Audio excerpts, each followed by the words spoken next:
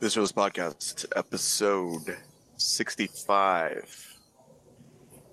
You can feel free to email us. Is it really 65? 65. Wow. That's right. Just hitting our stride. Email viscerous@gmail.com. Follow the Instagram. I've been having some fun with Instagram. I posted a photo of a bottle. I don't know if you saw this. It's Game of Thrones branded whiskey. Was that you that I was having this conversation with? Maybe it was someone else. Oh, I don't think so. I just saw it and took a photo of it, but it's White Walker by Johnny Walker. So it's I saw that. That was pretty cool. It's official like Johnny Walker whiskey, but it's got the Johnny Walker guy in the top hat. He's sort of got the White Walker look with the blue skin. It's got a blue top hat. Apparently there's like a whole line. I don't know who's making them, like what brand. But when I saw that reminded me that I guess it was somebody else. They were talking about. I think they were talking about getting it for a Christmas gift for their boyfriend. Right. But it was, I guess they have the partnerships with the different liquor producers and whiskey producers, and there's like one for like the Starks, and there's like a Lannister one. I haven't gone and looked further, but yeah, apparently they're very popular. They sell out. They're expensive. Yeah, this bottle was like $60. Yeah, well, that's not that bad actually. Which that's I'm not saying, price. And I'm not saying that's expensive. So that I could afford that easily, even two of them, but no more than two. But I in the comment I put because the Ludlow Hotel follows us. I did see that on Instagram, and I tagged them in this one. And I said, hey, because I'm thinking about doing the Game of Thrones premiere watch party. Right. I'm thinking about getting a hotel room or a suite or something and inviting some people over. So be on the lookout for that. Big ballin'. That, yeah, well, got my whiskey. I'm going to save up my whiskey money to do this, though. It's, but anyway, I tagged them in it and they liked the post now. So I assume there'll be a follow-up email from them just because I asked them to give us the hookup on like a room for the premiere party. So I assume that there'll be an email. Yeah, I'm assuming that will be happening soon. Yeah, with the hookup info. No question. I guess what day I can come pick up the key for the free room. Anyway, let's get into. We'll table that for now. We'll keep you updated, folks. The premiere is on April 14th, so we got some time. So let's get into trifling in NYC. I got a couple quick ones. Why don't you go first with your little email conundrum? I got a little work one. Oh. You know what else? Yesterday, this is not a trifling, but it's a follow-up to my previous trifling with the whole lunch special. The menu? Oh, yes. I was gonna ask you offline about if there was any follow-up.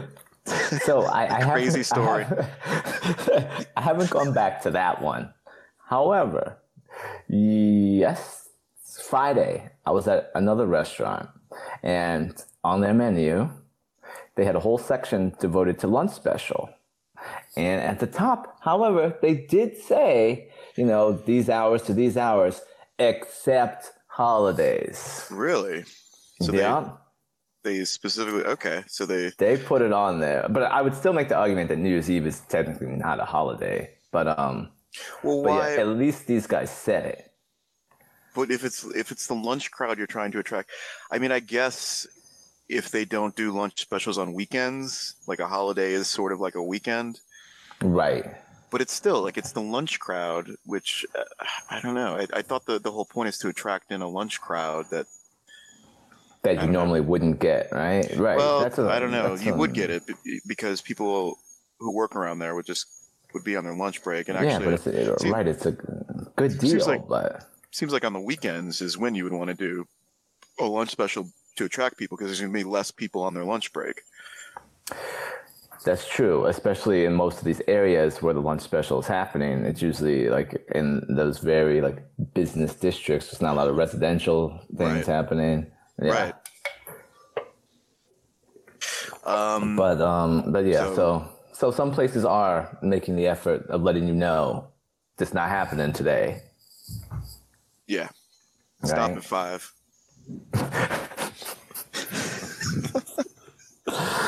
Oh, boy. So what's this new one? Okay, the email conflagration. So I have a problem. So sometimes people get a little too intense or too eager to get their point across or to communicate. So last week, I mean, I have this guy that sends me emails and then he'll call me immediately after, but I'm used to him now. So I don't get upset with him. We just laugh about it.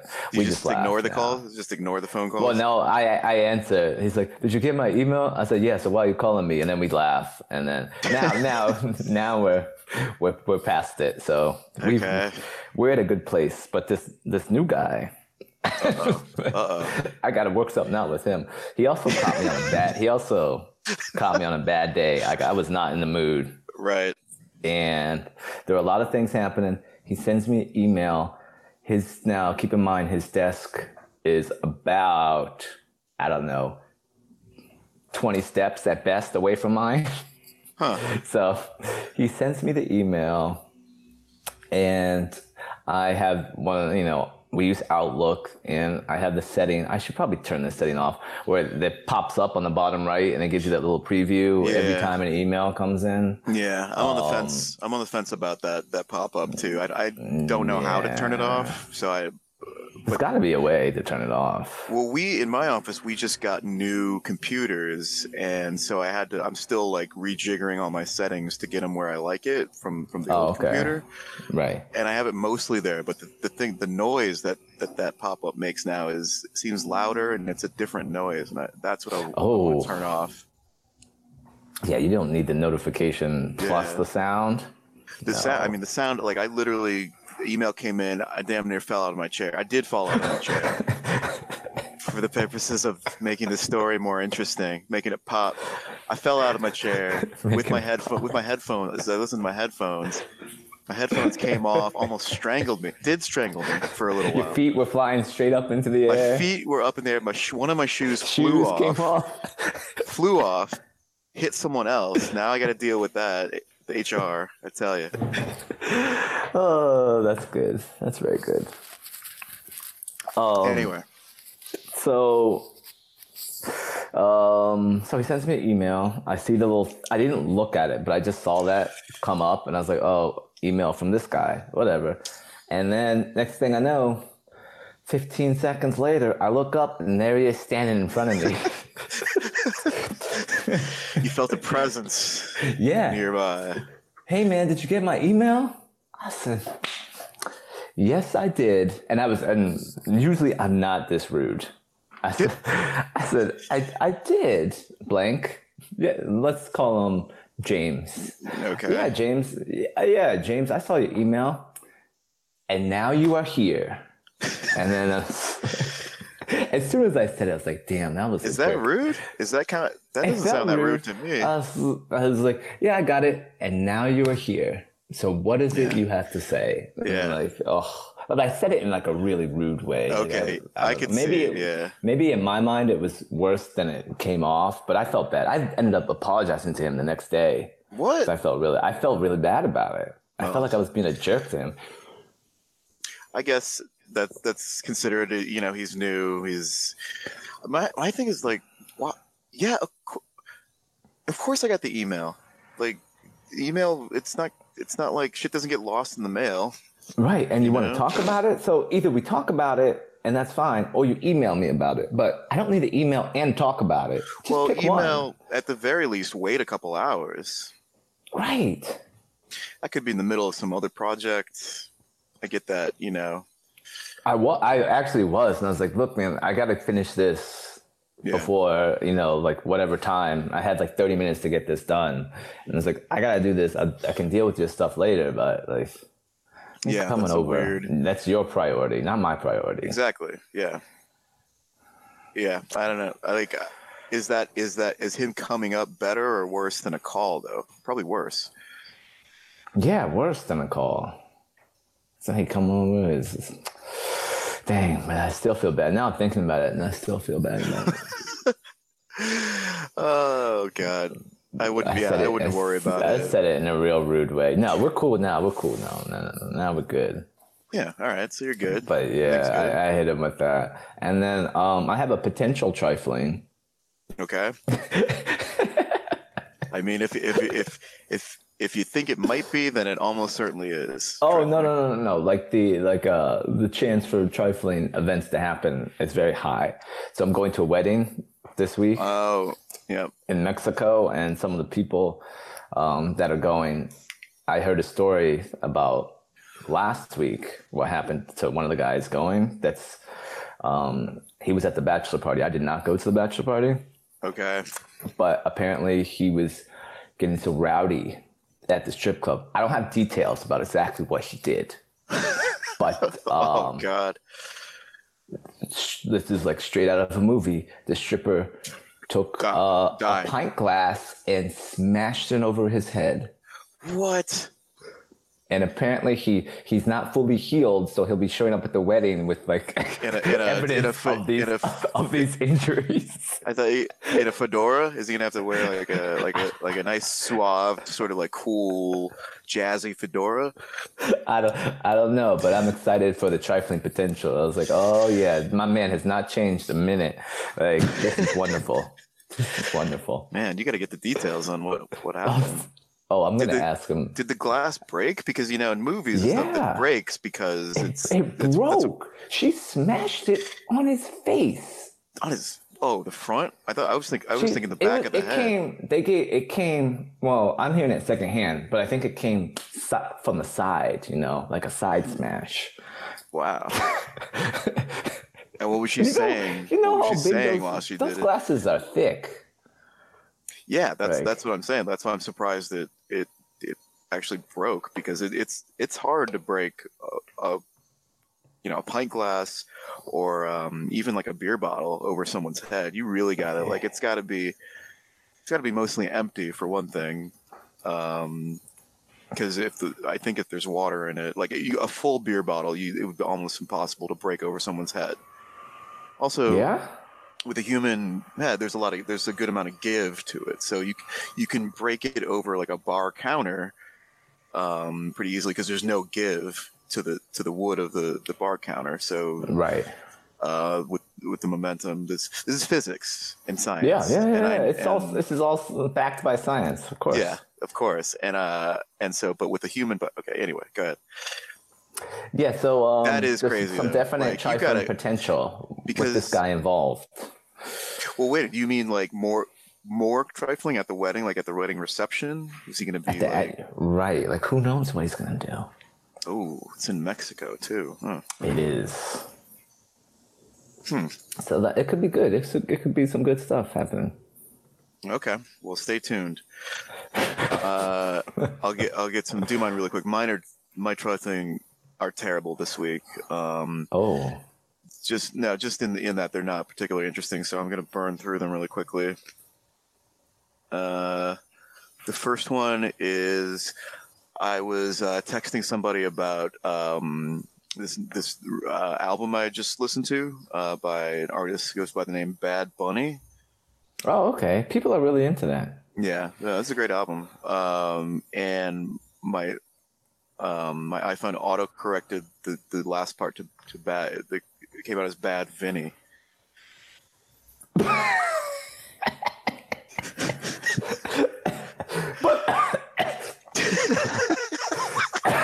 Excuse me. Oh, jeez. Okay. Took you by surprise. But Bunny's an actual word. It's just thinking like, why would anybody type Bad Bunny? I think it's because, it's weird. Like autocorrect does look at it's not just the word you're typing. It's like the Right. context of the sentence to some degree. I think it's because I was capitalizing bunny. I capitalized the B in bunny, and I think it thought, oh, okay, as so you this is a should, name. right? This isn't someone's name, and so obviously there's no one named Bunny, so he must Right, mean right, right. Vinny. And V is right next to B. It is, yep, and the Yeah, I is right next to the U. right. Oh, this guy just got fat fingers. He doesn't know how to type right.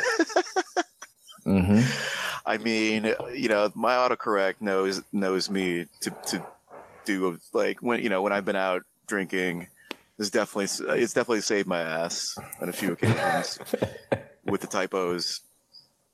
So it knows me. I mean, I think I was at a bar when I was typing to someone about like it's like I was just saying you got to listen to this new album about Bad Bunny, and it came out Bad Vinny. The other thing is I don't like sometimes it'll pull from your contacts list to autocorrect, like if it thinks you're typing a name, like you know what I'm saying? No, I've never had that happen to me. So if you're typing like, say you have a friend with a sort of unusual name, like I don't, if you can imagine, like I don't know.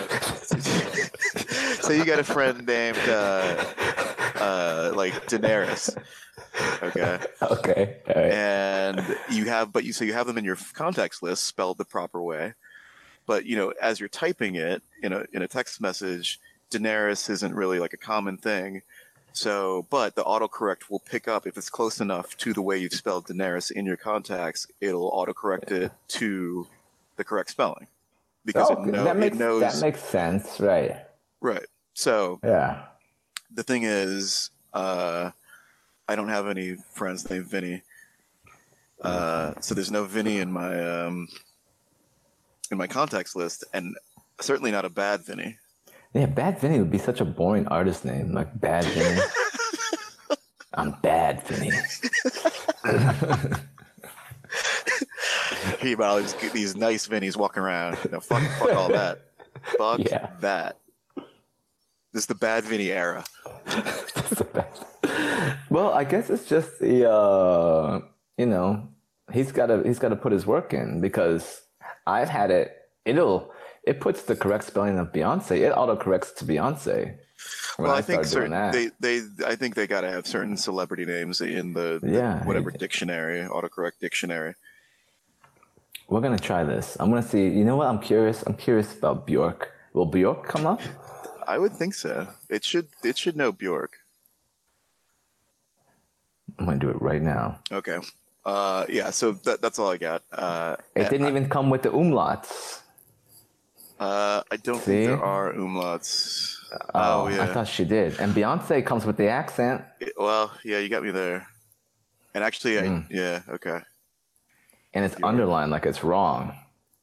Oh, it is underlined. What does that mean? I don't know. It doesn't like it. I don't know if that's it's like a link. I've never seen this in a text message. So if you long press on it. Oh, what? So it does know Bjork. Search. Dang. You can this search. Thing is smart. Search.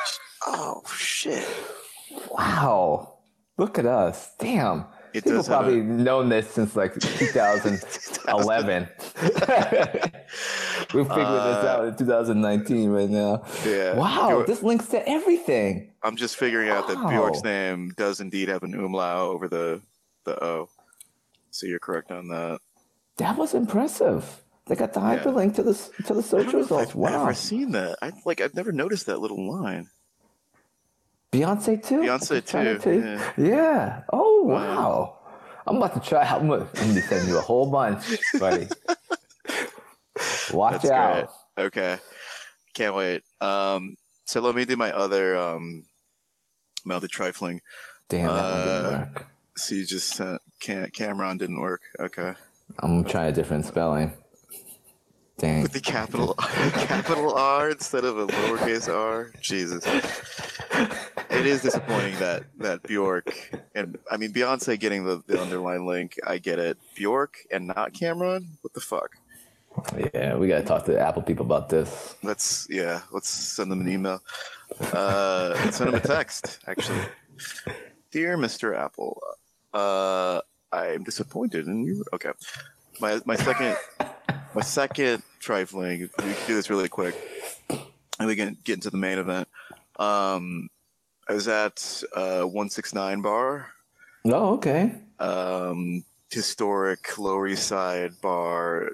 For some reason, always crowded. It seems like it's always crowded there, and a lot It's of times gotten worse these days. Yeah, you know the happy hours packed. Yeah. It's interesting because it is like super dingy bar, and I'm always like I always kind of feel bad for women in bars that are that dingy. Why? And because of the toilet situation. I knew it. That's where I was going to go to. That's where I was going to go to. As soon as I said why, I was like, the bathrooms. Yep. Yeah. Well, it's certainly a priority of mine. And I've talked to women that I've dated about, going to the restroom in dingy dive bar. I mean, these toilets they're not, I mean, fuck it. They're bad. They are like the toilet seat on one of there's two single person units in the back. The toilet seat on one of them is like mismatched to the toilet, so it's smaller than the lip of the porcelain part. See, no, that is just like we don't care. Like whatever, it's a toilet seat. What do you expect? Yeah. It got to be the same size. Yeah, that's definitely like the original toilet seat cracked, and someone's like, "Quick, run up to your apartment." Get your toilet seat off yours, bring it down. I'll replace yours later. And then, of course, they never did. And they never replaced the one in the bar. And it's just like what I've heard is like some women like if like they'll sort of hover over as opposed to actually touching the seat if it looks really grimy. Oh, of course. Come on, we had this conversation about that was a sneeze. That was a good sneeze. Yeah. About the hover. If I was a woman, I'd be hovering everywhere. I'm not sitting down. I'd be like, I'm not going to this place. I mean, I'll go for. Wow, you would eliminate the whole place because of the state of the bathroom? I would be like, we can get one drink here, but if I need to use the restroom, we got to go. So we're leaving. We're going somewhere else. I'm not dealing with that. Why deal with that in New York? There's so many other you can go next door. There's a wonderful bathroom like anywhere you are. That's true. Look at you doing these subliminal endorsements for your favorite restaurants over here. Yeah, you could go. I mean, look, go from where tag them in a post. Well, maybe I will. But I mean, like, yeah, I don't know. Look, it's a bugaboo. Look, the Visceralist.com. I'm gonna ask you a related question. The Visceralist.com site got started. One sec. The Visceralist.com site started. With doing bar reviews. You're on that funk flex. Bring it back. Bring it back. Yo, bring it back. Yeah, that hurt my throat. Dang. And it wasn't even good. No, it wasn't. But it started with bar reviews based on certain categories. You can go check it out at thesource.com. The first category I always talked about with these bar reviews was the bathroom situation because I don't know. You got to know what you're getting into. But anyway, I haven't even gotten to the worst part of this story. So right. The point is just to say it's a dingy bar. Look, I'm a fan of this place. Like I like dingy bars. I like decent bars. I sometimes like upscale bars, rarely, but I'll go there. I'll indulge. But anyway, my main thing is this place serves food. Surprisingly has a rather extensive food menu. Is it good? Well, the most popular thing they have there is there's two dishes: popcorn, which I don't even know. Right, I've seen the popcorn. Yes. Popcorn's decent, and then dumplings. Oh. That basically, and all they have in the back is just a microwave, so it's just stuff that could be heated up and then mixed with stuff, or just like. With dumplings, they just put them in a Chinese takeout thing, microwave them, send them out. But there's a full menu, and there's oysters. Like they have the weirdest thing is there's seafood on this menu, so they have oysters. But I've never seen. I think they might have a lobster dish or like lobster, some kind of sat This doesn't even make sense. No, those are like jokes. But I dare somebody to order this, and when somebody does, like, oh shit.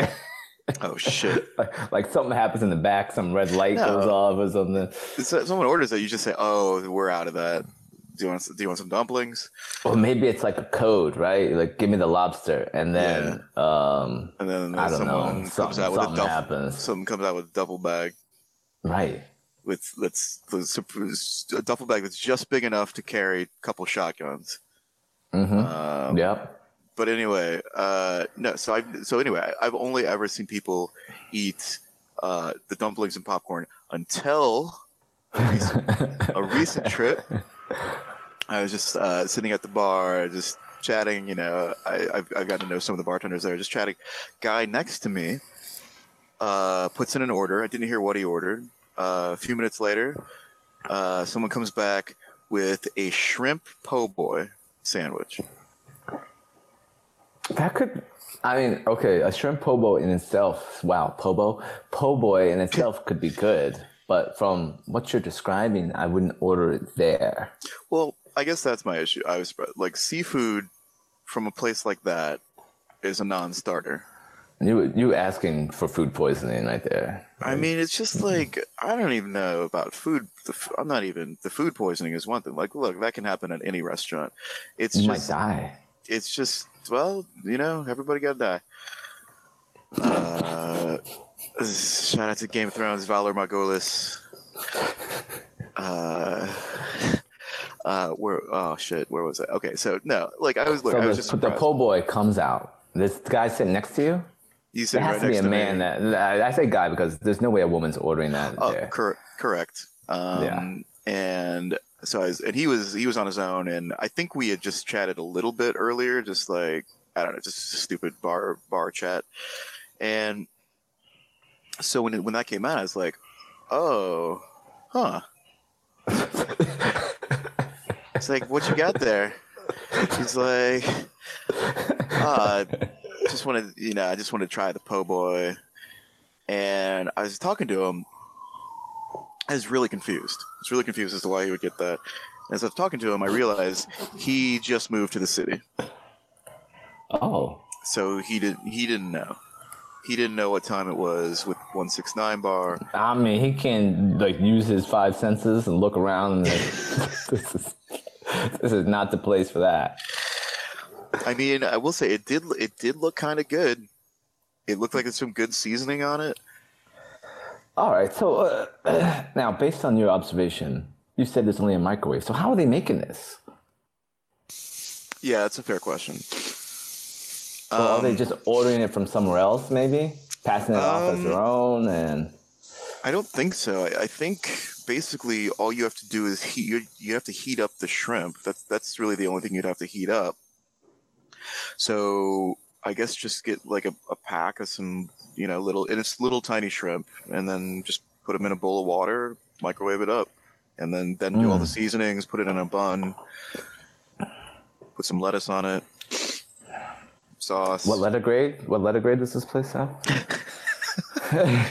Why you gotta go do that? Don't worry about that. Don't worry about they're getting caught up in grades and health codes, stuff like that. Arbitrary measurements, you know, these things don't matter, right? I mean, he finished it. He finished the whole thing. Okay. Now, can I ask you a bathroom-related question? Then he's trying to ask, like, so. I think he might have said, "So what we doing later?" To you? Yeah. What? It's like, well, you know, he's like, I guess it's like his vibe is like, oh, I'm new to the city. Should we? He wanted to hang out or something. I was like, no, I gotta go meet up with somebody. I didn't, but I did leave shortly thereafter. Dang, you're good at that. This guy was weird. I mean, that's when it started. It started getting weird. That was weird. Yeah, sorry. Go to your restroom question. Oh well, now you brought up something else, but remember that time you said, I gotta go make a phone call when we were watching the Buckeyes, and there's that guy from Ohio, and you were just tired of talking to him, and then you never came back? I was like, damn, he's gone. I knew you were gone, too. I was like, dang, he's so tired of talking to this guy.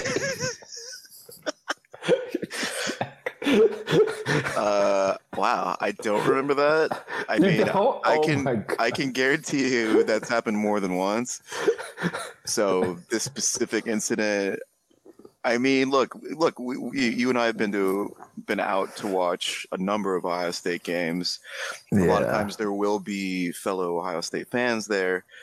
You know, we'll chat it up. Sometimes they're interesting and cool. Sometimes they're not. Right. Is that what happened that day? Yeah, he was just talking too much, and you were cool in the beginning, but you're like, all right, why are you still talking, basically? Yeah. Okay. Yeah. Oh, my bathroom question was, have you fully eliminated or just like, blacklisted a place solely based on their bathroom before? But everything else you enjoyed, but you were like, no, I can't with that bathroom. No.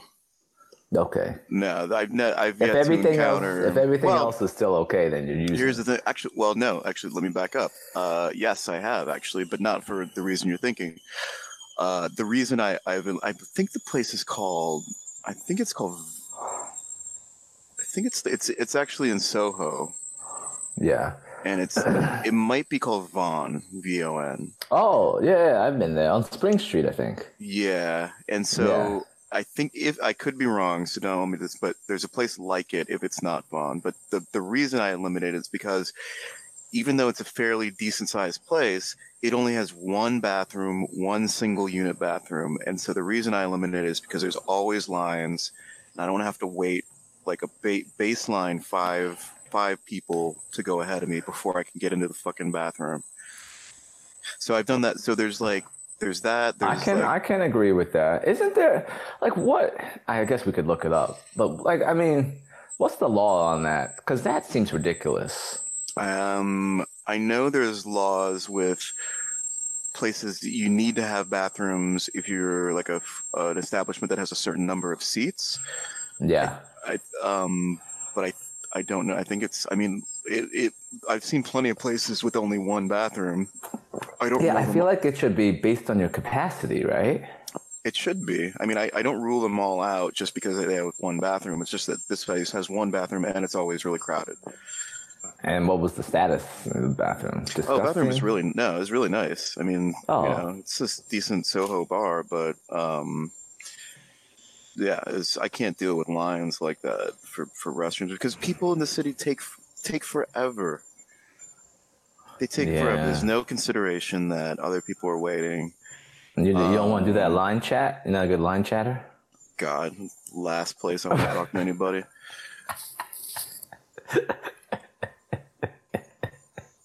I always end up talking to somebody in the bathroom line. I mean, they talk to me, I talk to them. Like something dumb happens, like you both see the same thing, and then you start chatting. Like some fool tries to walk up and just walk straight into the bathroom, and everyone in the line is like, yo. You don't see this big ass line? Oh yeah, that yo moment.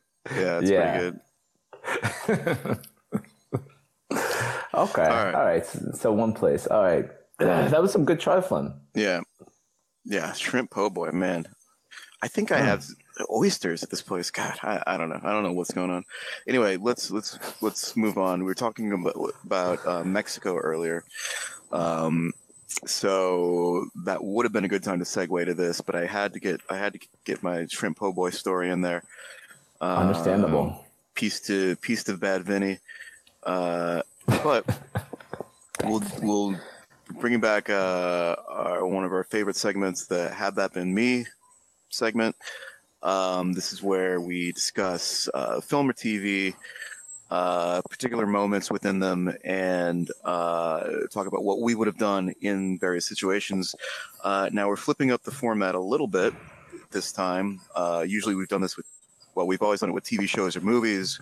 We famously did Jurassic Park. I think that's the one I always think of first. Oh man, because that was the chef hat we put on that because we somehow started talking about a raptor in a chef's hat, cooking up some stuff on the stove. That was good. Then we found some like, wow, we went deep. Yeah, I found a lot of images online. There's a surprising number of images online of velociraptors in various types of chef's clothing. I don't know why there were so many, and there was like some weird animation about it too. Like, wow, oh god, internet is undefeated. So this time we're doing a little bit different. There's a movie from the '80s called Predator.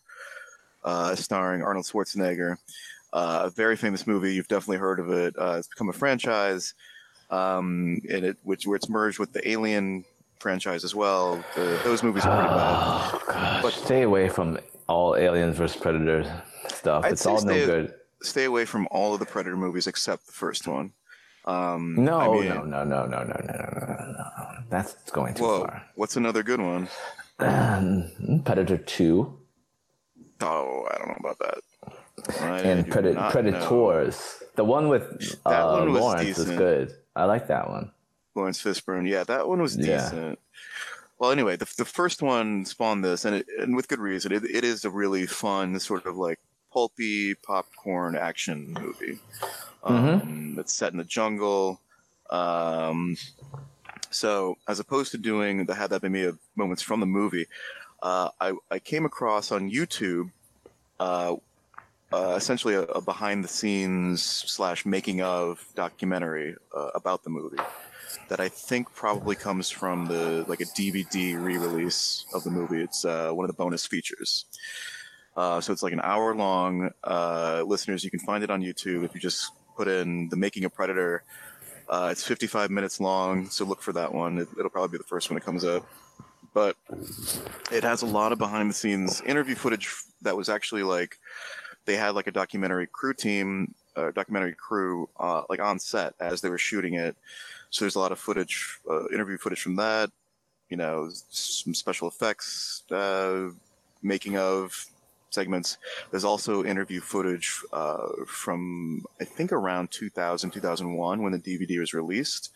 Right. People talking about it after the fact. They get interviews with the director, John McTiernan, one of the producers, a bunch of the actors, not Arnold Schwarzenegger. But yeah, they didn't get Arnie. But it's really interesting because they're surprisingly candid. The director, John McTiernan, is surprisingly candid about stuff, and there's a lot of interesting stuff. It seems like it was hellish to shoot because they shot in the jungle, one of the jungles in Mexico near Puerto Vallarta, I believe. Right, I think Western so. Coast. Yeah. So anyway, definitely worth the watch. But there are some crazy moments in this making of. So we're gonna do Had That Been Me of the behind the scenes of Predator. Okay, so now we both watched this. I guess I'll have to do a little bit of setup with each of these, but that should be fine. So the first one. So one of the actors in the movie, Bill Duke, who plays one of the I guess these guys are special forces commandos. Like, yeah, they were some kind of like Green Beret or something, some special unit that was going in there. So in one of the behind the scenes interview footage, they was talking about Arnold Schwarzenegger and Jesse Ventura and Carl Weathers were sort of the big heavies who were sort of like, action star type guys that were also apparently really cocky. I kind of want to say assholes, but that seems a little too harsh just based on the way they came off in the making of. They were probably joking around a lot. They probably did some asshole-ish stuff, but asshole seems a little bit too strong. So I just call them I don't know, meatheads, basically. Just maybe that feels a little bit more accurate. Good. But he was talking about their workout schedule while they were working out, and like a lot of it was apparently designed to, I don't know, just sort of show off.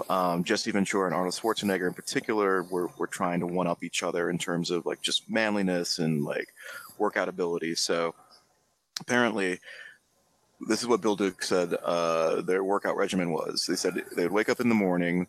First thing they do is they run for 90 minutes. Yeah, they just run in the jungle. Yeah, throughout the hills and everything, just running. Then they go to the gym, work out for about 30 minutes. Then they have breakfast. Then they go to the shoot, and they shoot for, I don't know, probably 6 hours. So if 8 hours. After they're done shooting, they run for another hour. Then they eat dinner, and then they go to bed. And that was their routine. And one of the producers who was down there while they were shooting the movie also commented on this workout regimen, and he said that Arnold basically said, "Oh, you got to do this with us one time." This workout regimen. He did it, and he talks about being in the worst pain of his life, couldn't move for 2 days. Yeah. After this intense workout regimen. So, had that been me, question for you is, if you are this producer, or say, not a producer, say you're like a crew member, like an assistant director. So not totally bottom of the totem pole, but not as high up as a producer. Like an assistant director, second unit director. And Arnold comes up to you, he's like, "Hey, tomorrow you got to do this workout regimen with me and Jesse and Carl. You gonna hide from Arnold Schwarzenegger the next morning or not when he knocks at your door?" All right, so here's the thing, right? You can't go anywhere unless you know that, like, you got a flight back to Los Angeles or something the next day. Like, you're gonna see him no matter if you can't duck him for the rest of the production, right? Right. So you've either got to say no right at the beginning, or just do it. I think it'd be worth it just to do it once, to be like, just to be able to say, "I worked out with Arnold Schwarzenegger." That'd be pretty cool, right? Huh. Yeah, that's a good point. I hadn't considered that. I mean, my reflexive thing is, sorry. So go on. Like, so you would. I think I would do it just like the original producer. Like, he did it one day and was like, "I never went back." But yeah, I think I would do it just so I could say, "Yeah, I worked out with Arnold Schwarzenegger." Like, that'd be pretty cool, I think. Huh. Yeah, that's a good spin on it. I mean, like, my reflexive thing is like, you know, I'm gonna, like, either fake being sick. The thing is, I feel like Arnold is like, even if you say, nah, I gotta prep for this, he'll be like, "No, come on, you're doing," like, he feels like this sort of like good time, jokey, coercive type, you know? He's gonna be like, "Oh, come on, you'll do it. You don't be a girly man. Just you come out and you do it." So when he shows up at your door, like, I feel like I just gotta not be in the room, because I feel like even if he shows up and I try to, like, hide under the bed, like, he's gonna find a way into the room and look around for me. Like, I feel like he's really not gonna let this go that morning. But then you're right. Like, I still got to do the rest of the production. You definitely can't. You can't duck him the whole time. You can't duck him. Damn. I mean, honestly, it doesn't sound like a terrible workout. I feel like if Arnold's there with a novice like me, he will amp it up just to kind of, like, fuck with me and just to show off. Like, a 90-minute jog. Like, look, when I was back when I used to jog, you know, until I got mugged for my water bottle. Like, I got to the point where I could jog for like a solid 45 minutes straight and without stopping. That was no problem. So getting up to 90 minutes, that's not that bad. My biggest thing there is, like, it would be kind of boring to jog that for an hour and a half. It would be. However, you got to remember, you run in the jungle. Well, that's the other thing. Is, like, running up and down in a jungle with, like... Yeah, I mean, it sounds pretty terrible. That's no ordinary run. And, like, 90 minutes worth, oof, there's got to be bugs. Mm-hmm. Well, that was the one thing they talked about it, like, on set, like, all the time. And if you look at a lot of this footage, people are wearing... Apparently, it was really fucking hot. But people were wearing like long jeans and long button-up shirts, like a lot of the crew Yeah. was, because mosquitoes was a big Yep. concern, and just bugs generally. I mean, my biggest phobia is snakes. So I'm sure there was some of that running around in the Probably. like full-on jungle. I mean, but yeah, like I mean, I guess, I mean, insurance companies basically, I'm not going to say they run everything that goes on in Hollywood, but they're a huge, huge chunk. And I assume that they would have done some sort of analysis on shooting in this particular jungle. And we're like, okay, it's probably okay to shoot there. Otherwise, Yeah. it just wouldn't do it. Like, you're not going to be able to shoot in, like, I don't know, a volcano. Insurance company's not going to have that. They're like, not a good idea, fellas. Yeah, so they brought out, they bring out the actuarial tables and they say, okay, go for it. So yeah, like, and then working out in the gym and then doing a full shoot day, God, that part would suck. Oh, they would be terrible. Like, you're already tired and then you're going to shoot. Like, I've done on my own sets like 8-10 hour shoot days for like videos or comedy videos that I've worked on and stuff. And it's I know it seems fun, and it is, I will say it is fun, but like, it's just like, you're at the end of the day, your brain is drained. Right. So okay, so you're saying you would do it. I'm saying I guess I would begrudgingly do it. I would do it once, and then, I mean, if he sees that you like essentially die, he's probably not going to bother you again. Yeah. Yeah, no, I mean, that was the spirit in which like the producer was describing it. He's like, yeah, he just kind of wanted to mess with me a little bit. Like, they did say it through in like another segment of this this documentary, like, Arnold Schwarzenegger was like, everyone says like, he was really fun to be around. He's consummate professional. He was really generous.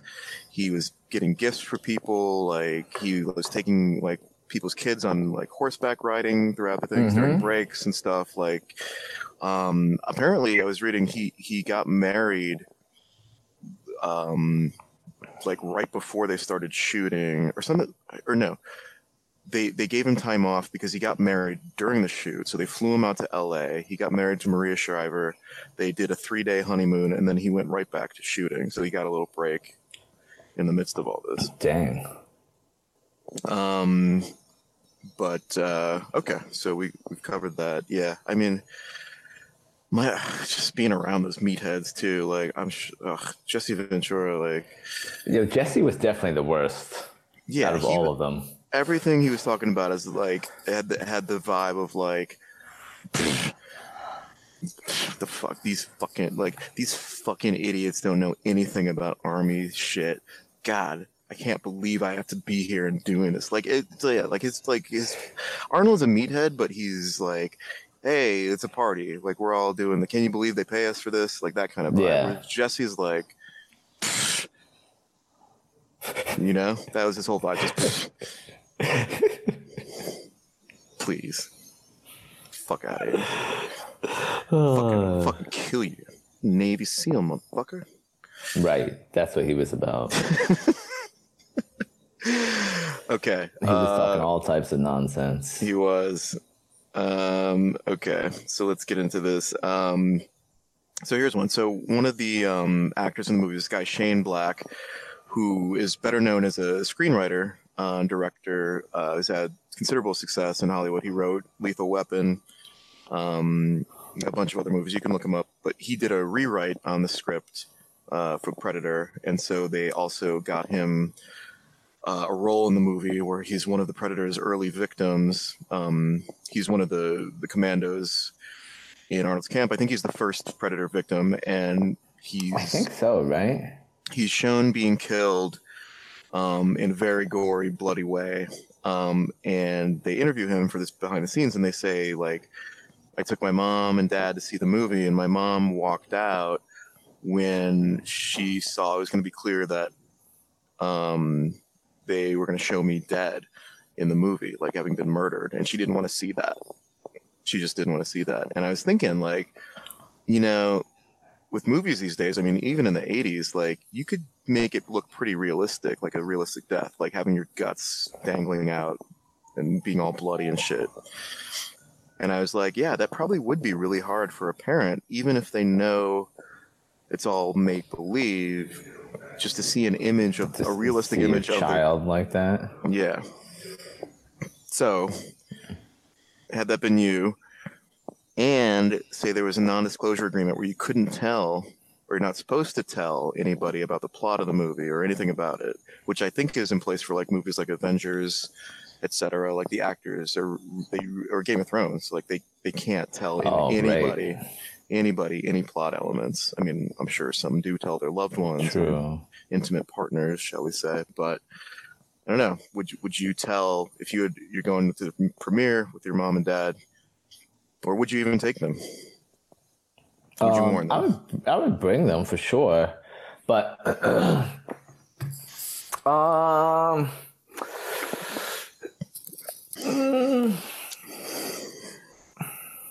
it would really depend, I guess, on how they are and their personalities. But I think I would tell them, like your non-disclosure agreement. At that point, you're at the premiere, or maybe like right before the premiere. At that point, it doesn't matter anymore, right? Right. The movie's being released, like people are gonna see it. Yeah, I would say something, just like, FYI, I get killed and I get strung up, I get skinned, and my guts are hanging out. So. So if that's the sort of thing you don't like, yeah, I mean, I guess that's good to warn them. Yeah, because it wasn't just like a regular death, he didn't just... Yeah, it's not like he just got shot off screen Right. and then... Right, like Predator like fully fucked him up. So yeah, I don't know. That I think it would be disturbing to see as a parent, for sure. So then you could tell them just turn your, like, maybe nudge your parents during the part, like give them like 5-second warning, just turn your head, look away now for the next 30 seconds. Yeah, you don't need to see this. Yeah, and then it'd be done. Then it'd be over quick. Yeah, yeah. Fair point. I mean that the way Shane Black tells this story, it's sort of like, just a cutesy sort of story about, oh, mom, But I was thinking, like, yeah, like if you're a parent, you see this image of your child like horribly disfigured and mutilated, like that will stick with you, even if it's fake. Like that's not an image you want to have popping into your head randomly when you're like cooking dinner. Not at all. Just like thinking about calling your son or something. Like that's got to be awful. So I'm with his mom on just like not leaving the whole theater. And honestly, like I think about my mom, and I think I wouldn't, like, I don't know if I would even take her to the premiere, because it would be so difficult to look away at that point, just because you're with all the people and you're getting into it and everything. I think I might like just be like, maybe give her an early edit where I literally just take it into like some film editing software and just remove that scene and then show her that version. Dang. Now, I don't know how I would get an early cut. I'd have to be sneaking into the offices. That will get me. That could get you fucked up and mutilated trying to steal an early version of like Game of Thrones. So I could have. Oh yeah, if you do that for Game of Thrones, you might die. You end up in HBO jail. Yeah, getting fucking waterboarded underneath the Time Warner Center. Yeah. You would definitely be in HBO jail, and then you might never work in Hollywood again. Oh no, that's a wrap. Yeah, you'd be done. That's a wrap. Okay, well, got that one. It's got a couple more. I would be disturbed definitely if I saw my child like that. Yeah. Oh yeah, if it were my child in the movie, yeah, I think I would definitely turn. I would, having seen this interview, I would ask them, like, if it's a violent movie, like, is there anything that's going to happen to you? I mean, I guess if it's a daughter. I mean, this is a bit chauvinist, but yeah, it's like, is there going to be any scene where you're attacked by anybody? Yeah. I would, because I would say I'm not going to see the movie ever. I'm never going to see the movie. So you know, it's a similar thing. Like I wouldn't if it were my kid, I would not want to see it at all. I'd be like, go do your movie. I'm proud of you, but I cannot even see an imaginary version of you being attacked in any way. Okay, that's fair. That's fair. I like that. Ugh. All right, let's move on. Let's move on to some little palate cleanser here. So this really odd part of the interview footage. There's an interview with Carl Weathers, who does come off as really likable. Yeah, he's a likable guy, man. He is likable generally. Like, I really like his stuff he did in Arrested Development. He's hilarious. Kept talking about us making a stew. It's running everything joke. He was making a stew out of. You can get a good stew out of that. Get a good stew going. So in this, like, there's this one scene, and there's this one interview chunk of interview footage where he's like, it's a little off-putting because he's lit incorrectly, and I don't know who did makeup, but he just looks really shiny and glossy. Glossy. So that's not his fault, but he's talking about in this gym, like him going to the gym, and Arnold and Jesse Ventura going to the gym, and like how they would all compete to like sort of outmatch and one up each other in the gym. And he used this phrase, got to get that pump. And I can only take it to mean, like, you know, if you're doing a lot of reps to work out your biceps, you know, you get the blood flowing, the biceps sort of pop in a way, and you got that pump. That's what I take it to mean. Is that your understanding? My understanding, okay, the way that he was describing it, and then going to the set or to the gym or just seeing the guys at breakfast. So immediately after you work out, right, everything is still swollen because of all the blood and this. So you look bigger. Right. And so I think that's why, in his mind, why they were doing it, because he looks, you know, he's coming in fresh, like, oh shit, this is how this guy wakes up. No, he's been working out for an hour before he sees everybody, and then he comes. I think and then everyone wanted to create that illusion.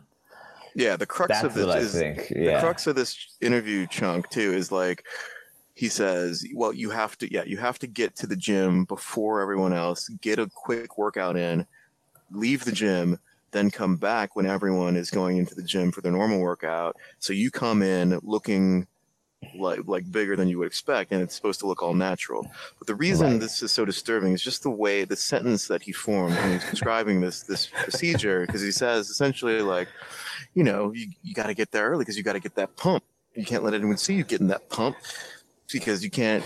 It's got to be all natural. No one can see you trying to get that pump. But you got to have that pump. He said pump so many times, and his voice and the way he was saying pump, he said, man, what's happening in this gym? I need to see some gym footage. That would be perfect. I definitely see them all working out. Do not want to see any of that gym footage. I mean. Yeah, so had that been me question not interested in that? No. The had that been me question is, if you're the editor putting together this behind the scenes segment, do you delete the footage and then lie to the director and face any potential repercussions that you might, because you can't have that.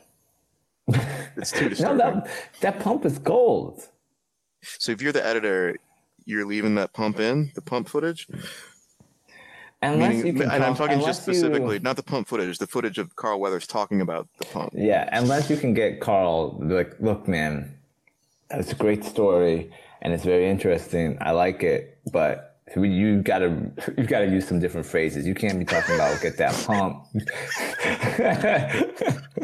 We got to find a different way to talk about this. Well, you said pump way too many times, Carl. Yeah, and it's like the way he says it. But I mean, at that point, you know, the interview footage has already been done. Like, you can't just bring him back just to redo that one segment. It'd be way too expensive. So you're in the editing booth. I think it's too interesting to leave out, though. I mean, it clearly has stuck with me. Yeah. See.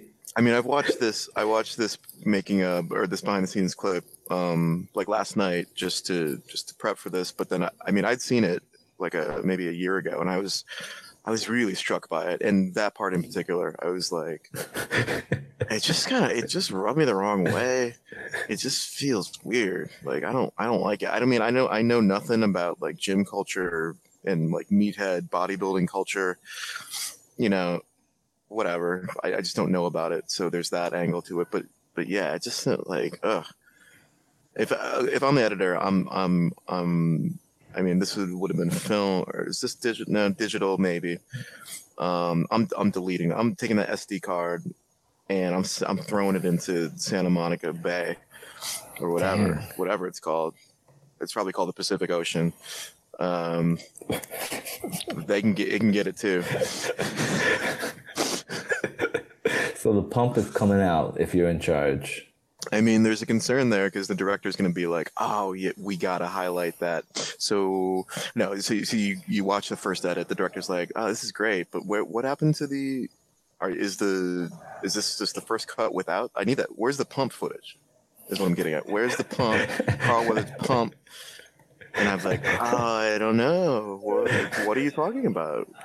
I don't really remember anything like that. I don't think they were talking about pumping. Working out footage? We didn't have a camera in the gym, so I don't know what you're talking about. You better. See, that's pretty good. Like, you better get that pump back. You need that pump. You better find that pump. Better find that pump. We need it. Yeah, I don't know. It was off-putting. All right, so you're leaving it. You're highlighting that. I'm leaving the pump. Yeah. Okay, I'm taking it out. The pump is good. I don't know. I don't know what to make of that. Excuse me. All right, let's. Okay, we're doing good on time. So. Actually, I'm gonna go straight to I'll go straight to this last one. So this one, well, no, let's do this. All right, so we can do this quick. So they showed in the making of the first part of the movie is the commandos are doing a raid on this band of guerrillas who have this camp in the jungle.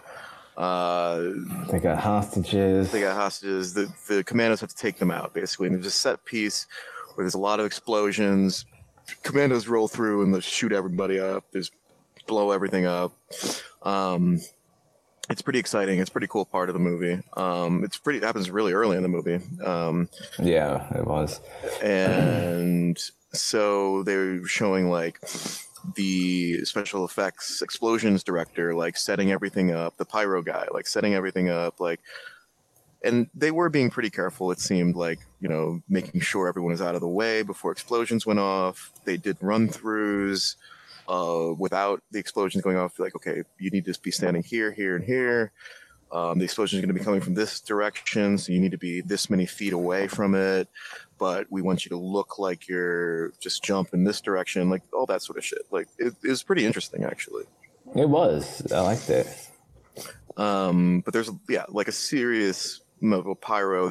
I would guess they probably shot this over 2 or 3 days, just these sequences. Now, say you're a struggling actor, you're playing a gorilla in this. Are you? There is a risk of life, and I have to imagine that these guys, or risk of death actually, or injury. I have to imagine these guys sign waivers. risk of getting an extra life, like in Mario. No, not like in Mario. But so if had that been you, or just generally, would you risk your life? Your life is at risk when you're around these level of explosions. Like, these were crazy explosions. Would you do that for an acting gig? Because actors, you could be in like a period drama. Your life's not in danger then. You could just be in a rom-com, Okay, true. Like Hitch, your life's not really in danger. Yeah. Although there's the ski jet ski scene. Oof. I was really struggling for that. That ski jet. I know what you were going for. You were reaching for it. Oh man, Shout out to the fire starters because I did tank that. The famous tank segment. I think Boss on the show described what happens in your brain when you're tanking is it's like the hamster in the wheel in your brain. The hamster just falls off the wheel. It falls on its back to the side. It's a great metaphor. Oh, that is great. Yeah, so that just happened. But anyway, yeah. So there's plenty you can do. Plenty as a working actor, you can do. There's plenty of movies you can do that are not going to put you in any serious injury. So true. But I would say that this one has some advantages, right? There's a lot of star power involved in this one. So it's like if you're in that production, then that could lead to a lot of more work. You know, you've got Joel Silver, Right. Arnold Schwarzenegger, you know, Carl Weathers, Stan Winston, I guess. Oh yeah, no, that's. I mean, he's top there's tier, a lot. You know. So you would be in that scene. So I'm saying you got to be in that scene where you're around explosions going off.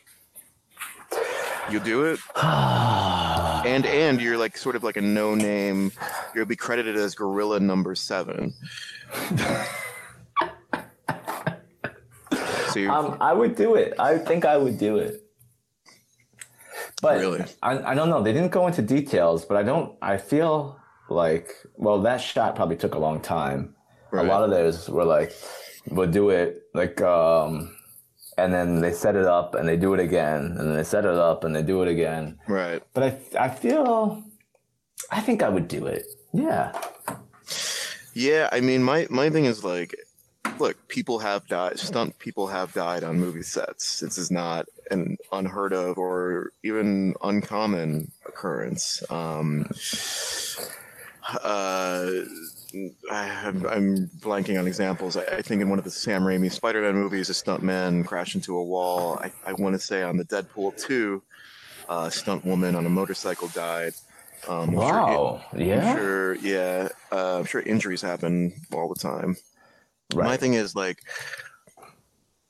this is why you sign a waiver, is because you know you can't make everything 100% safe. And I'm thinking even back in the 80s, I think things were a little bit more loosey goosey. Even if you get like, yeah, okay, it's a Schwarzenegger movie, it's going to be top tier. You're going to probably get the best special effects people in the world. But I don't trust them. I don't like it. No, I don't care. No, be around this explosion. No. Okay, I won't do it. I'll just go back to do it. And I think they did cast a number of local actors from that area too. So I don't know if I got to be stuck in telenovelas the rest of my life. I'm not going to risk my life for a movie. Like definitely not. Okay, that's fair.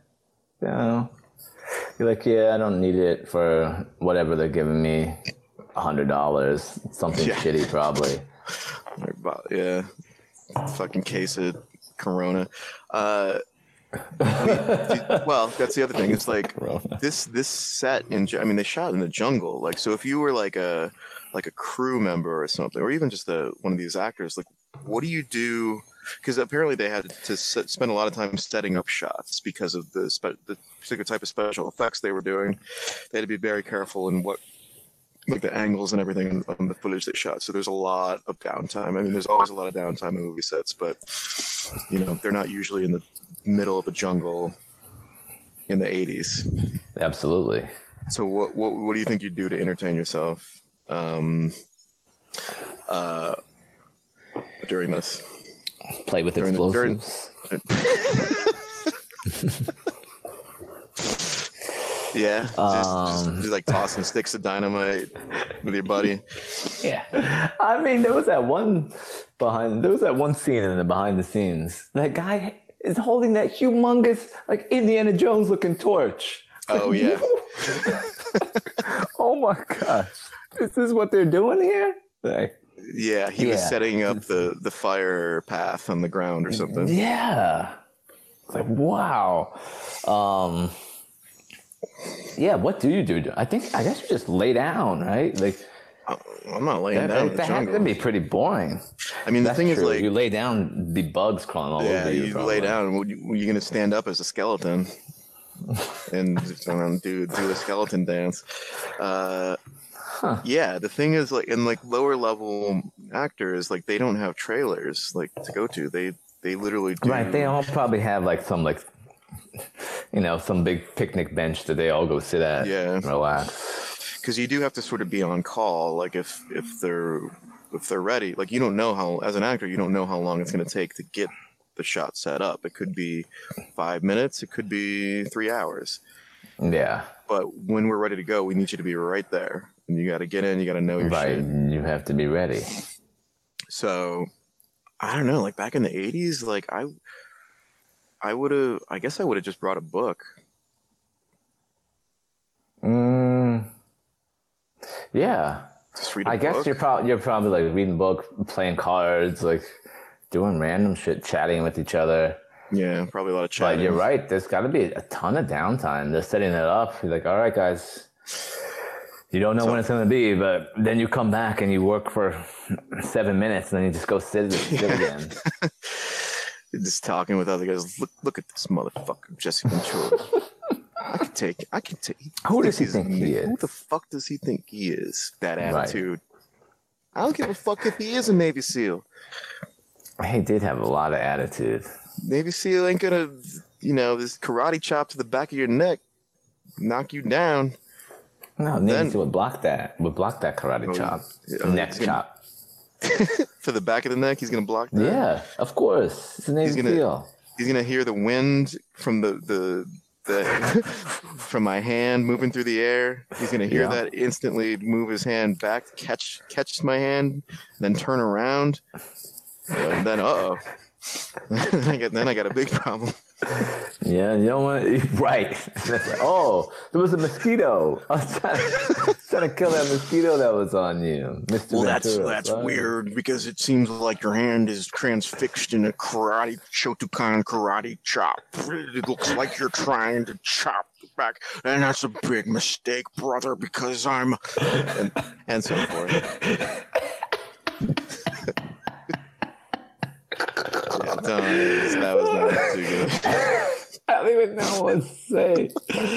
Oh man, that was good. That was crazy. Good. Okay, so you're just chopping it up, playing with dynamite.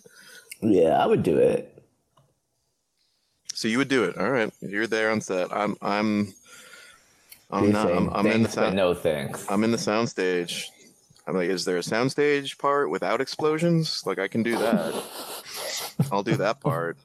But that's the thing, is like only the intro part where they're setting up the commando crew, it only lasts like 2 or 3 minutes. That's the only part that's not like in the jungle. Everything else is there. The whole production is jungle based. God, that's nuts.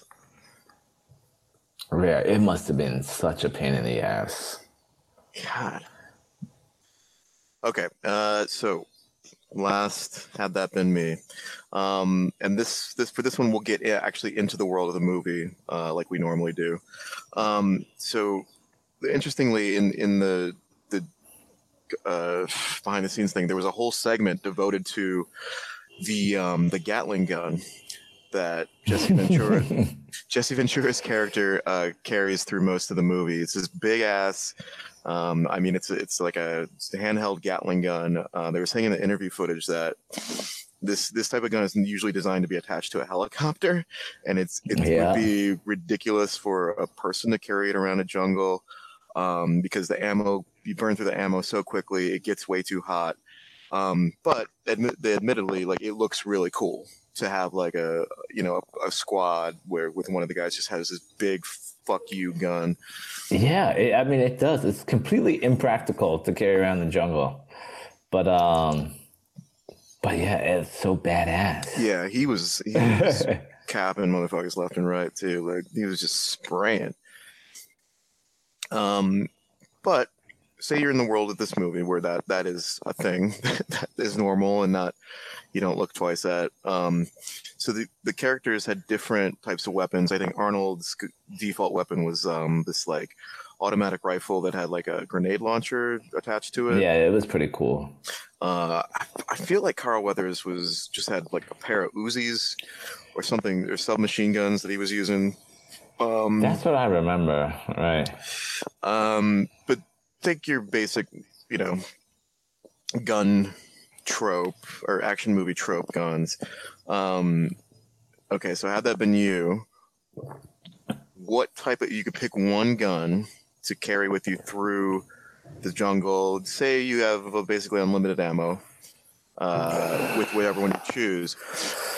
Two-part question. Which gun are you going to choose for the guerrilla attack segment? And then after you realize there's this predator after you, which gun or which weapon you're going to have after that? Because keep in mind, well, first of all, one of the guys had just a knife. That dude, Sonny. I want to talk about Sonny. Too. Yeah, we'll get to him.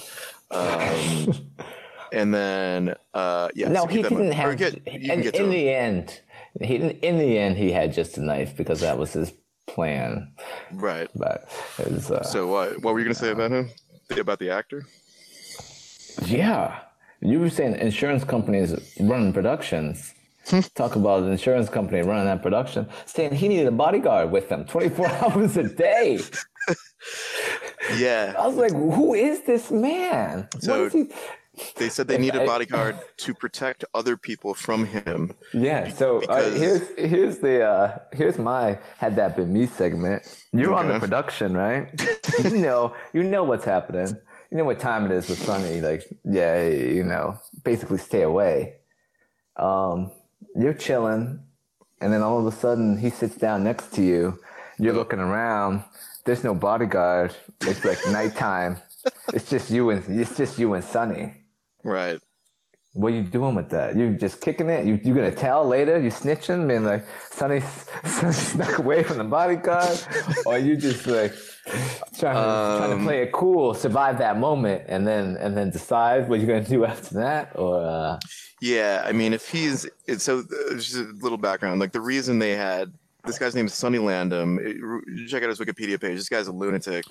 But basically, he's a big guy who's perfect look for an action movie, but he's just kind of a drunken asshole, and he causes trouble. He is known to do that. But they really wanted productions. Pretty much, like, I guess. So, but they really wanted him for this. And so they said, okay, the insurance company said, yes, if you had a bodyguard to protect other people from him. So, yeah, apparently 24/7. So anyway, in this scenario you've described, yeah, you gotta play it cool and kick it, try to crack some jokes, and then eventually just say, I gotta take a piss. I'm going out into the jungle, and then you just run into the jungle and take your chances with the jungle. Because no, you don't. Because if it's dark, if it's at night, he's almost certainly been drinking. If he's escaped his bodyguard, and he's looking for some shenanigans. He's looking for mischief, basically, and you don't want any part of that. No, you don't want any part of his mischief. No. Yeah, that's for sure. The what would you do? Bringing, I'd be nervous. I'd be so nervous. You just gonna run? Just straight sprint, like run immediately. Look around, be like, "Hey, Sonny, where's James? Hey, what's that?" Yeah, no, you can't run because he'll catch you. He'll get, that'll be a prompt to get up, and that's why I feel like you got to kick it a little bit and then be like, I really got to take a piss. Yeah, or like, I got an early call in the morning. I need to go to sleep. I was just out here looking at the stars, but look. Just out looking at the stars. I didn't realize it was so late. I gotta go back. No, man, just hang out. Have a couple beers with me. Yeah. Oh, he's got. Yeah. Have a couple beers. It'd be like he'd say, "Have a couple beers," and then pull a liquor bottle, like a whiskey bottle, out of his pocket. Pour that into like a pint. Pour that into a pint glass. Nah. These are Sunny beers. Pint of whiskey. Pint of whiskey. Oh gosh, man! I didn't look at his Wikipedia, but I knew that he's been. I remember him in 48 Hours. He was like a maniac in that movie. Was he really? I haven't seen it. It's called like I think his character's name was something Billy Bear, if I remember correctly. I think I don't remember who he fucked up. It was either Nick Nolte or Eddie Murphy, but they were after Billy Bear for a period. Okay. All right. Yeah. So back to the weapon. Wait. Okay. But am I telling on Sunny the next day? Like definitely telling not. Whoever? No way. No, I don't know why you think that's an option. That's an option you're presenting. Tell on it. Oh God, no. Tattle on him. To who? You're still stuck there. I guess you tell the producer, hey, guess what? And then, by the time it gets back to him, he knows who it was that said something. Yeah, he knows who he was hanging out with. This would be like, so asking to get fucked up. You walking into the ocean with a bunch of rocks in your pocket? No, there's under no circumstances that you took a piss, you ran into the jungle. Oh, if he asked you, where'd you go, man? Oh man, I got turned around in that jungle. Yeah, I was out in that jungle. That's very easy. I was out in that jungle for like 2 hours. Yeah, that's crazy. I made it home. He's like, oh, okay, that's okay. Well, tonight when we hang out, we'll make sure to stick together the whole night. Don't want that happening again, right, buddy? Oh boy! All right, so let's get back to the weapons. The weapon I'm taking against the gorillas first. I like Arnold's weapon. The Gatling gun. It's too heavy and cumbersome. You can't. There's no maneuverability with that. Right. Yeah, and it's once you start it going, like you gotta basically just like go until like the clip's empty, basically. Yeah, that wouldn't work for me. I like the Arnold machine gun grenade launcher combination. I think Shane Black's character had a decent gun too, something similar to that. Yeah. But I don't really remember. But I wouldn't go with the double Uzi like Carl Weathers did. Mm-hmm. I'd want something a little bigger, a little more firepower. So yeah, I think I would go with whatever, the M16 with the grenade launcher attachment. Right. Yeah, I think that's the winner right there. Yeah, it's good. I mean, if you're going up against these gorillas too, like they're basically devolves into an all-out, gun bullet fest. But I think you can, at least with that, you can get some precision and maybe pick off a couple guards. I mean, well, once you start firing shots, they're going to hear you. The game is afoot. But I feel like those gorillas were pretty heavily armed. And they were heavily armed. They had a lot of explosives. I think I'm sticking with the Gatling gun. Like, I want to be like, I don't want there to be any question about whether anyone in front of me is going to be shooting at me at all. Like, just mow them all down. I mean, that's what they're there to do. The gun it's an impressive weapon. I'll tell you that. I mean, as long as I mean, in this scenario, I am strong enough to carry it and walk with it. Like, yeah, like in this scenario. I mean, Arnold's gun is pretty cool. It seems pretty versatile, and the grenade launcher attachment is pretty key. Yeah, that's what I like. I like that versatility and the mobility. That combination is very good. Yeah. Yeah, actually, I don't know. Carl Weathers running around with 2 Uzis like that. That was pretty badass, though. It looked good, but like the short barrel and like firing from a distance, the bullets are going to just be going everywhere. Yeah. That part's no good. You're right. In the jungle. All right, and then going up against the Predator, then. I'm still choosing the same weapon. Yeah. Yeah. There's no finesse with that Gatling gun. It's like a hammer, sledgehammer. Yeah. No. Pile driver. Ooh. Jackhammer. Yeah. Oh, okay. All right. What else you got? No, it is. That's all I got. Hammer. It's like a hammerhead shark, just like throwing a hammerhead shark at somebody. Yeah. See, sometimes I go too far. Yeah, I guess. I mean, the thing is, the Predator's got. You want to talk finesse? Like Predator's got that finesse. So I don't know. Like I feel like I think this is a Predator rule too. Is like he adapts to whatever weapon you're holding. So if you're only holding a knife, he's not going to shoot you. He will he'll do hand to hand with you. But if you're holding a gun, then he'll just use his laser gun thing on you. I think you're right in that. Yeah, that's part of the Predator code of hunting ethics. Right. So I think I don't know. So in a way that I mean, if he can shoot you he's invisible. He can shoot you from a distance. Like there's no reason he would ever. I mean, he shot Carl Weathers. He shot his arm off. Wait, what Carl were you talking about? Carl Lewis was there singing the national anthem. Predator couldn't take it. You went to Carl Lewis. Predator couldn't take it, so he killed him. It might not be, he could probably run away real fast. Might not catch him. Well, you might got me there. I don't know. Up through he's not used to those hills, though. He's used to running on a level track. Not ready for the Puerto Vallarta hills. You went to Carl Lewis. That's good. Carl Lewis out there. Carl Winslow's out there with his 6-shooter. Yeah, Carl Winslow would be terrible. Oh, wow, man. Carl Winslow. Yeah, Carl Winslow would he would be the first. Carl Winslow would be out there, and then fucking Freeze. Uncle would show up, messing with Carl. He'd be like, Steve, get out of here! What are you doing, Steve? But Carl, I'm supposed to go on a date with Laura. Where is she? Steve, this is not the time or the place. Get down. And then he's dead, and then Steve hits that. Did I do that? Did I do that? Oh, man.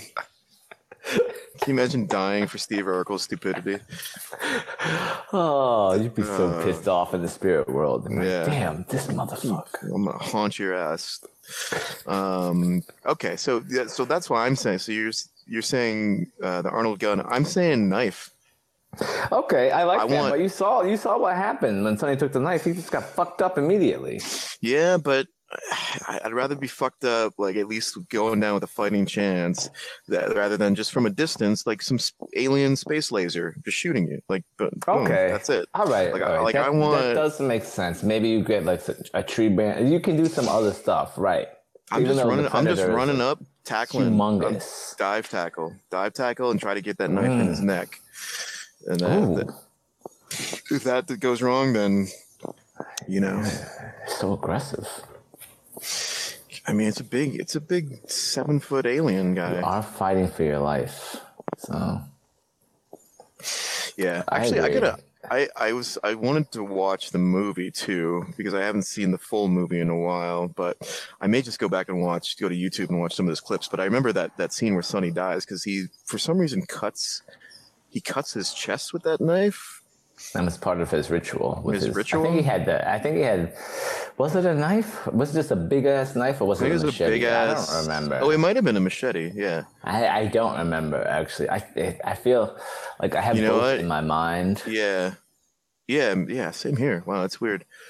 But regardless, he was definitely standing on that big log. Right. Like I don't know why he chose that either. Like he'd be at a disadvantage fighting on a log. I think though it's better for visibility, like just to make sure I can see. Because he can only come from one way, then, right? Yeah, you know where he's coming from. Yeah, that too. He can only come from one way. I can see him clearly, as opposed to this jungle shit where he's basically invisible. Get me hemmed up from behind. Okay, all right. Yeah, but I don't know. I mean, you would have to feel pretty confident about your hand-to-hand combat skills.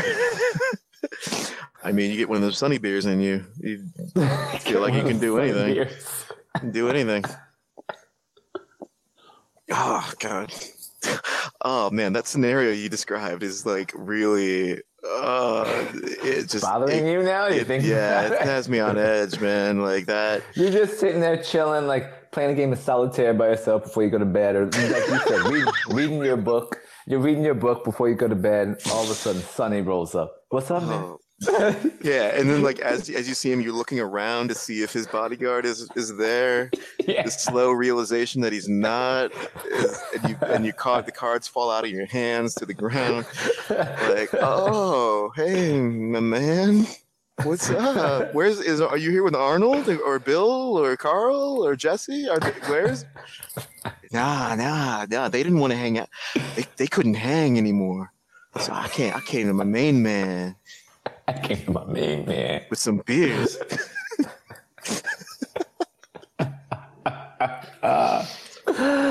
Oh gosh! Like, what a thankless job that would be to be his bodyguard. You're just sitting around. He's probably just getting loaded, and you're like, "All right, just stay here." Well, man. Just stay here. With this Sonny's personality type too, I can predict that or imagine that he's going to be like incensed that he has this, and so he's going to be like, well, I'm going to make sure they get their money's worth, and so he's going to be, what I'm saying too. He's going to be fucking with, he is going to be getting, he's going to be fucking with the guard, like, so is this what you like doing? I'm getting $100,000 just to play with guns, and you got, what are you making, like 20 grand for this? Asshole.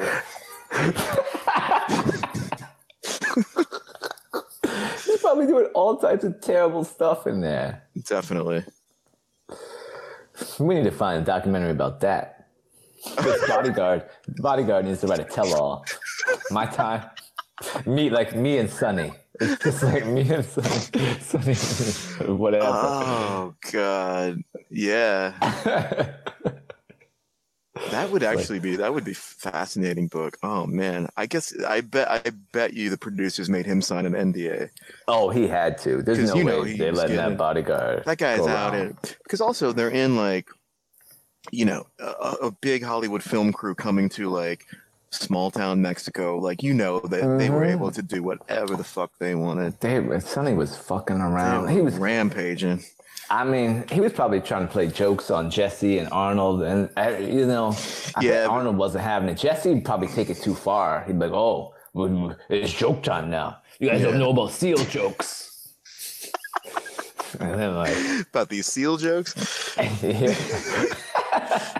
I mean, I'd rather deal with a SEAL joke than a Sonny joke, because a Sonny joke is just going to be like just coming up on you and just slapping you in the face as hard as he can. It'll be like, yeah, that's right. Face slap.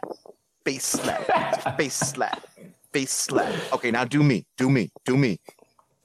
Oh, that sounds. Oh, wow. That was really disturbing. Where did you come up with that? There's some dark days, man. You've been in a situation like that. That was terrible. I don't know. I can't. It's not something I can comment on a podcast. It's not podcast materials.